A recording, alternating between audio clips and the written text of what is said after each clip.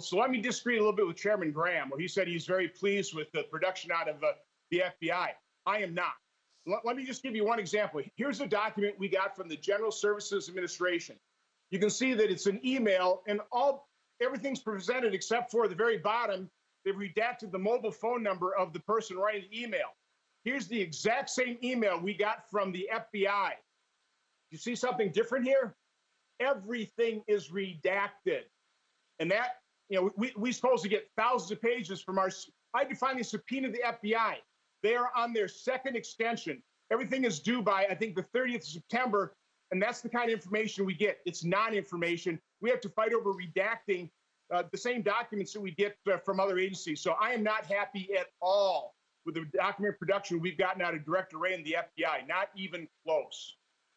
You know what? I'm really glad you put up those documents, because this is something that I have heard from day one for 3+ years. When Ratcliffe was in Congress, Nunes in Congress, yourself in the Senate, you've been demanding documents to ensure that you understood what took place, and they will not get you the documents. They sit on documents and make it incredibly hard for you to prove the point that you know is true, and that is that it was a sham investigation into President Trump, and there's a ton of wrongdoing here. Do you think you're going to get the documents? I mean, is this Christopher Wray? Why is Christopher Wray still in charge of the FBI when he is overseeing these agents sitting on things?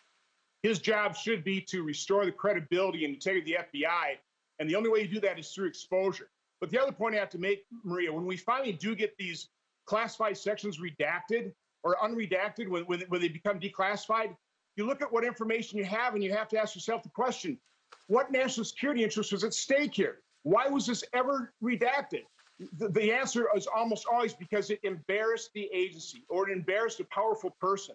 That is not the reason to classify information. It's certainly not the reason to keep the truth from the American public.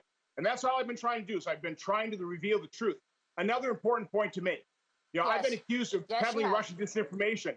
There is no Russian disinformation in our 87-page report. The press report on it, and I'm calling on the press. You were duped. You were leaked false information. You should not protect those sources that leaked you false information. It should be your journalistic duty to basically tell the American people who provided you false information that resulted in this 2 or 3 year national nightmare because of the false narratives that you carried the Democrats' water on. Do your job, media.